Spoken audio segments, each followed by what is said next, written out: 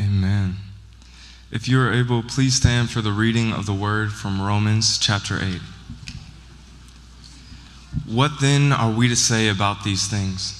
If God is for us, who is against us? He who did not withhold his own Son, but gave him up for all of us, how will he not with him also give us everything else? Who will bring any charge against God's elect? It is God who justifies. Who is to condemn? It is Christ who died, or rather who was raised, who is also at the right hand of God, who also intercedes for us. The word of the Lord. Please be seated. Good morning, church. Hope you're doing well. It's good to see you here, whether you're with us in the room or you're online. It's good to have you here. We're in this first summit in the book of Romans. We've been in Romans chapter 8 for about a month, but we're hitting that spot where you can kind of finally see where we're going.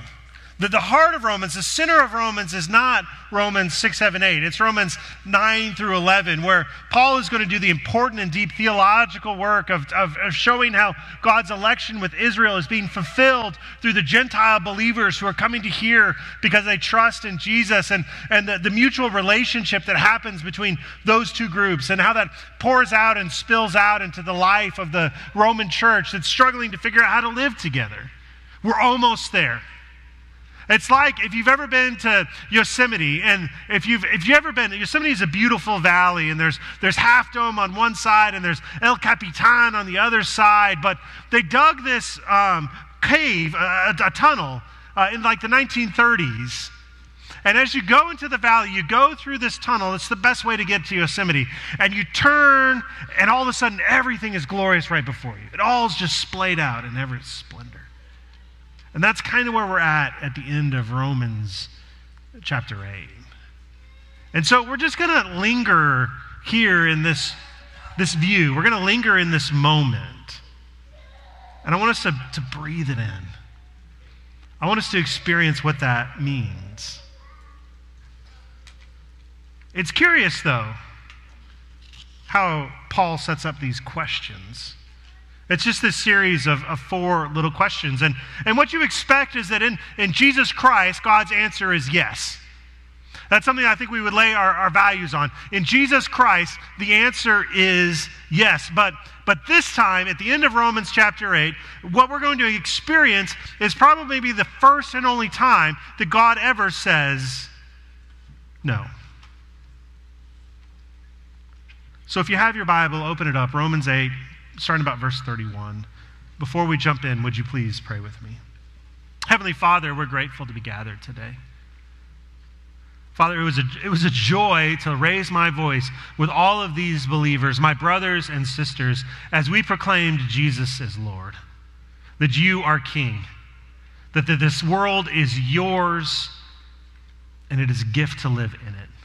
Father, it was a gift to be gathered around the table today and to hear the promise of what your good grace will do for us, to share your body and your blood with our brothers and sisters. And Father, now as we turn our hearts and our minds to your word, I pray that you pour through me the gift of preaching so that you might bless this church in truth and love. It is through Christ we pray, and the church says, amen. So it's kind of a curious turn here when Paul is moving to kind of the rhetorical peak of where we've been building. We've been moving to this point in Romans 8. And Romans 8 is all about the Holy Spirit. This is how you find life. God doesn't promise you a life without problems. God promises you the good life, right? God doesn't promise that everything's going to be easy. In fact, he says you are going to endure suffering. But because we're not alone, we endure suffering well. And the reason that we do that is because we have the Spirit. It's the Spirit that comforts us and moves us and shapes us and restores us. And it's curious that at the end of this chapter that's all about the Spirit is no longer mentioned. Why? Why is that? Why does suddenly Paul veer off not to mention the Holy Spirit in this last rhetorical peak that he's been building to? And I think the reason why is that he wants to show us what the primary task of the Holy Spirit is. And I think that's where Paul wants to land at the end of Romans chapter 8. This is what the Holy Spirit does in your life. Now, there's a lot of other promises that we've come into, a lot of other truths, but this is the one truth, to remind you who you are. I mean, the chapter begins in Romans 8:1. Therefore, now there is no condemnation for those who are in Christ Jesus. And that word condemnation, that's a legal term. It means to be found guilty and to receive punishment for your guilt. And that the promise of Christ is not that you're going to be found not guilty. Like they couldn't find enough evidence to charge you. There's a lot of daylight between not guilty and innocent. In Christ Jesus, you are found innocent. It's difficult for condemned people to find rest. Punishment is always hanging over their heads. Guilt is always with them. But Christ gives us rest. Christ gives you peace. And I think there's a lot of people that live as if they're trying to follow Christ and have no idea what this peace means. And you might have come from that system, or you might have had seasons of that system in your heart where you show up on Sunday because if you miss, you might be docked for it. If like there's some sort of report card in heaven that's keeping track of your attendance. And you take communion not because you want to experience the spiritual, mystical experience of connecting with Christ, of consuming his body and blood, but because you sinned last week. And because you sinned, if you don't take the communion, your slate's not wiped clean. You could have died on the way here, and you would have been shot. That would have been terrible.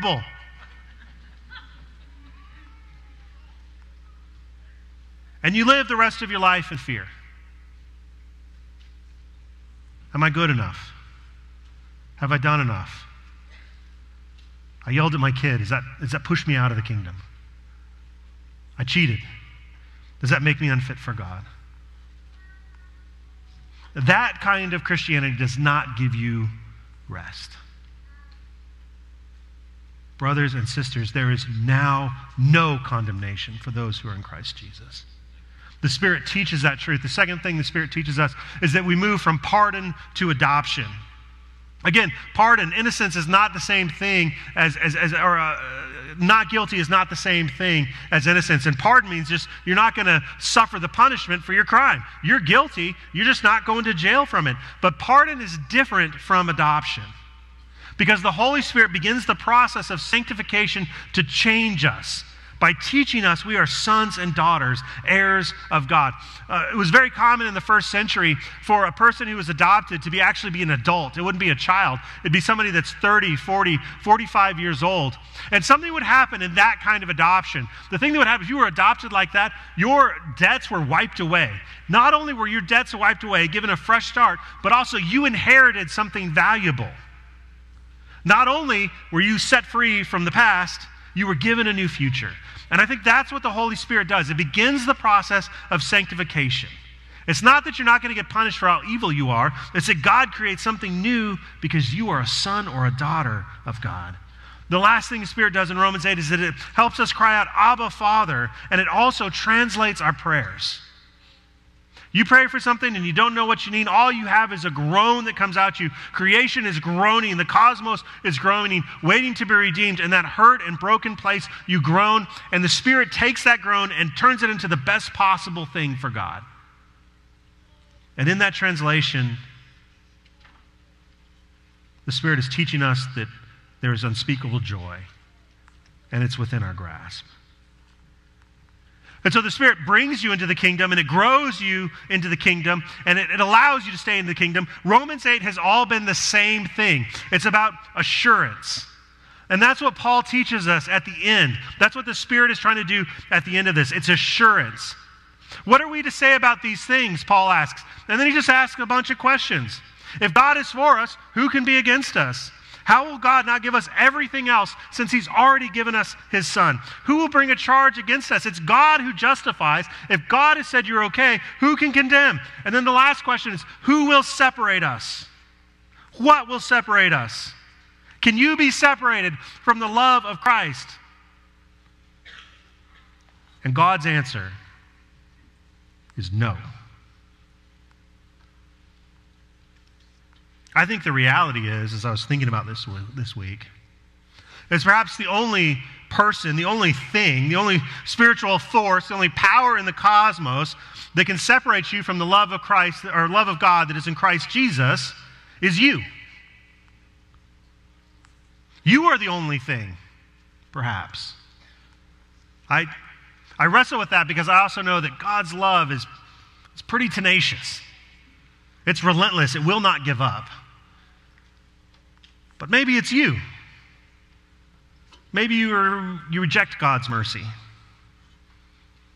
And at the beginning of the week, as I was wrestling with this, I thought, that's a certain type of arrogance, isn't it? To believe that I can reject God's mercy, that my sin is the special sin. Right? Like I've got this special category of sin that not even God could handle, not even God could deal with. It's like I go into, somehow God is like this cafeteria and I'm, vegan, gluten-free, and there's nothing possibly that God could make that I could consume. I'm the unique one that has all the special sins that nobody else wrestles with. That's ridiculous when you think about it. It moves to absurdity, but I think in a lot of our lives, we live there.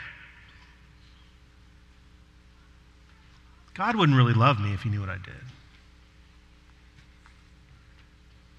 I don't know how anybody could love me if you knew my habits. And so I began this week thinking that, okay, this has got to be like some sort of crazy amount of arrogance to believe that.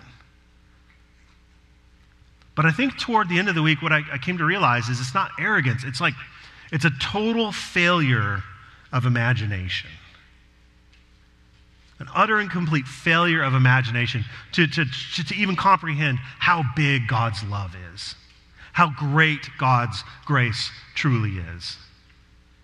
It's like just some kid that grew up perhaps in West Texas or Colorado and had never seen the ocean before, never experienced it, and all they had was their tank in the backyard or just this mud puddle that formed whenever it rained, which really wasn't that often, and they played in the tank and they played in the mud puddle, and sometimes like worms would appear, and that was cool, but somebody comes to them and says, hey, I want to take you to the ocean. And the child says, well, I've never seen the ocean before. What is it? And you describe it to them, well, it's this vast expanse of water, and it has waves and the smell, and the child just cannot comprehend it. They can't imagine what you're talking about. And so they say, well, is it kind of like my mud puddle? Well, I mean, yeah, it's water, and there's dirt at the bottom, but, oh, okay, well, will it be as good as my mud puddle? Would it be as fun? There's a total lack of imagination, I think, that comes when we begin to think that we could reject God's mercy. The reality is that God is going to work it out. God is going to save you. God did not spare his own son because of the degree at which he loves you. And if he did not spare his own son, how much more do you think that God has to offer?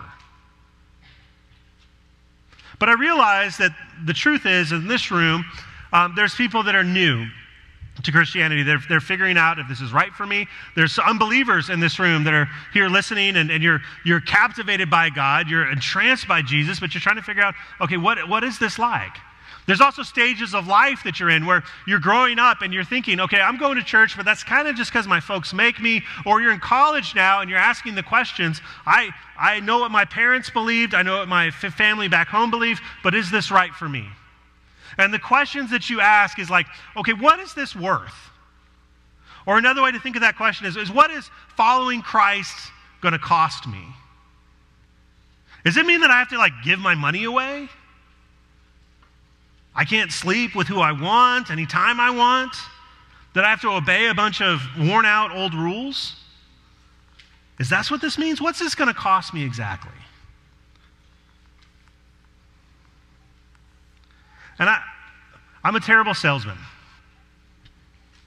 I hate selling anything.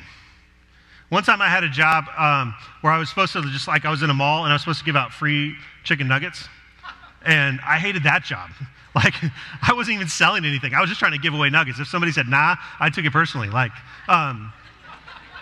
And then part of it is because I'll tell the truth, and I'll talk somebody out of buying things. I'll say, hey, I've got this product, this candy bar. Would you like to buy one? It'd probably make you fat. Why did I even say that? It's because I tell the truth. That's the problem. Which is implying that salesmen don't tell the truth. That's not what I mean. A good salesman tells you the truth.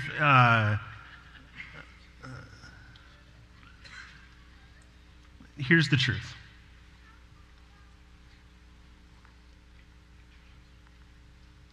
Following Christ is going to cost you everything.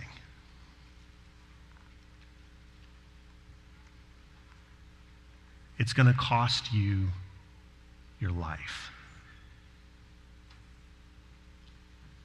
It's going to cost you all of your shame, and it's going to cost you all of your guilt, and you're not going to be able to hang on to any of your pride. It's going to cost you your self-loathing and your self-pity. It will cost you everything.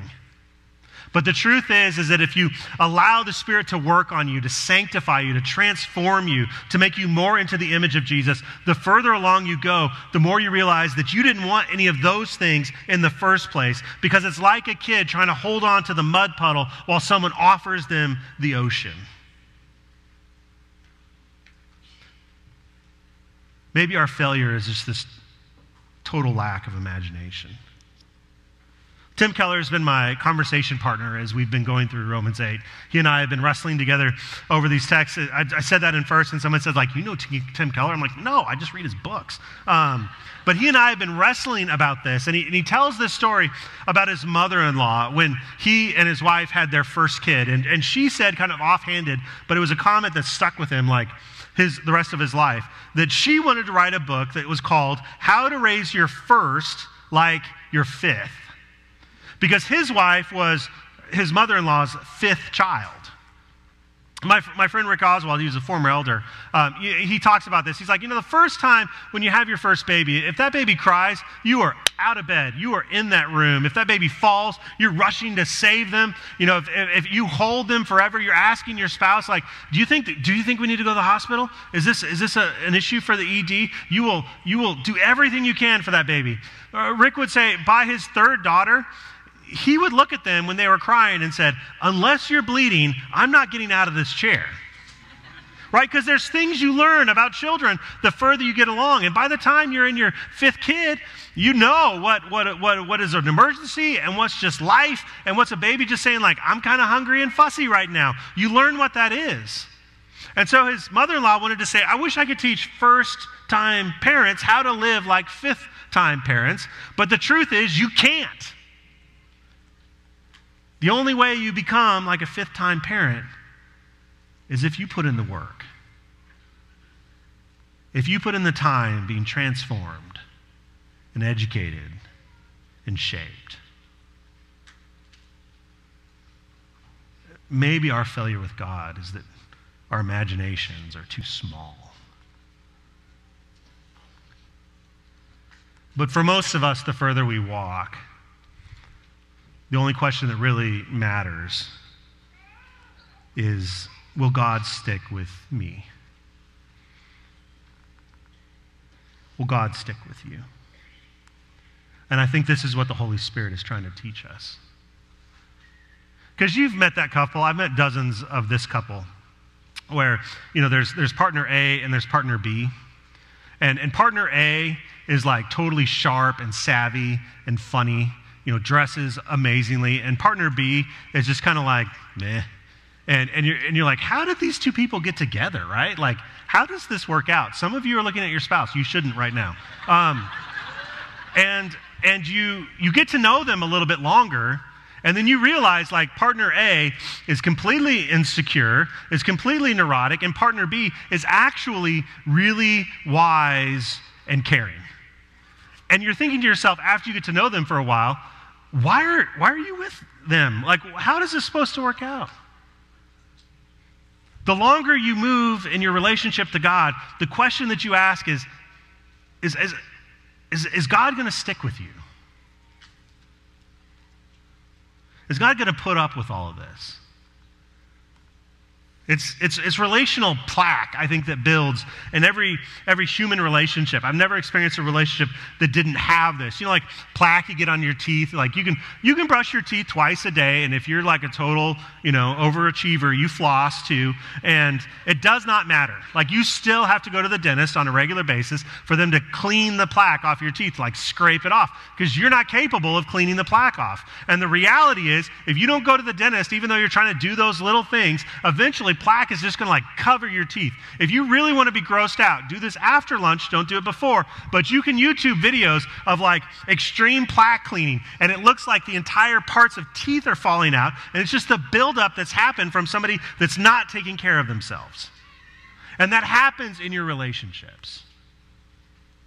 Bad communication systems and stress cycles where your two pains begin to interact with one another. And those things become entrenched, and it creates harm in your relationship that you're not able to repair from. Like all of those things happen, and it builds up and it builds up and it builds up. But not with God. Maybe the most fundamental thing that the Holy Spirit teaches us is the answer to the question that God said no. Are you going to leave me? Are you going to abandon me? Am I going to be lost on my own, adrift in my sin and my circumstance and my suffering? God, are you ever going to leave? The Spirit teaches us that that answer is always no. So, church, let me remind you of this truth. We're almost to that vista. Next week, we're going to hit it. You want to be here next week. We're almost to that vista. Let me remind you of this truth. God's mercy, God's great, big, incomprehensible grace is new every morning. God's faithfulness does not end ever. God's love is new every morning. Nothing will ever separate you from the love of God that is found in Christ Jesus. Would you please stand for our benediction? Our prayer team is going to come forward now. They're available to you. If you've got something you're carrying, a mantle that's a burden for you, they would love to pray with you. They would love to talk with you. If that's a cup of coffee later this week, they're happy to do that. Our elders are here, and they want to pastor you. They want to shepherd you. They are ready for that. But this week, may you carry God's grace.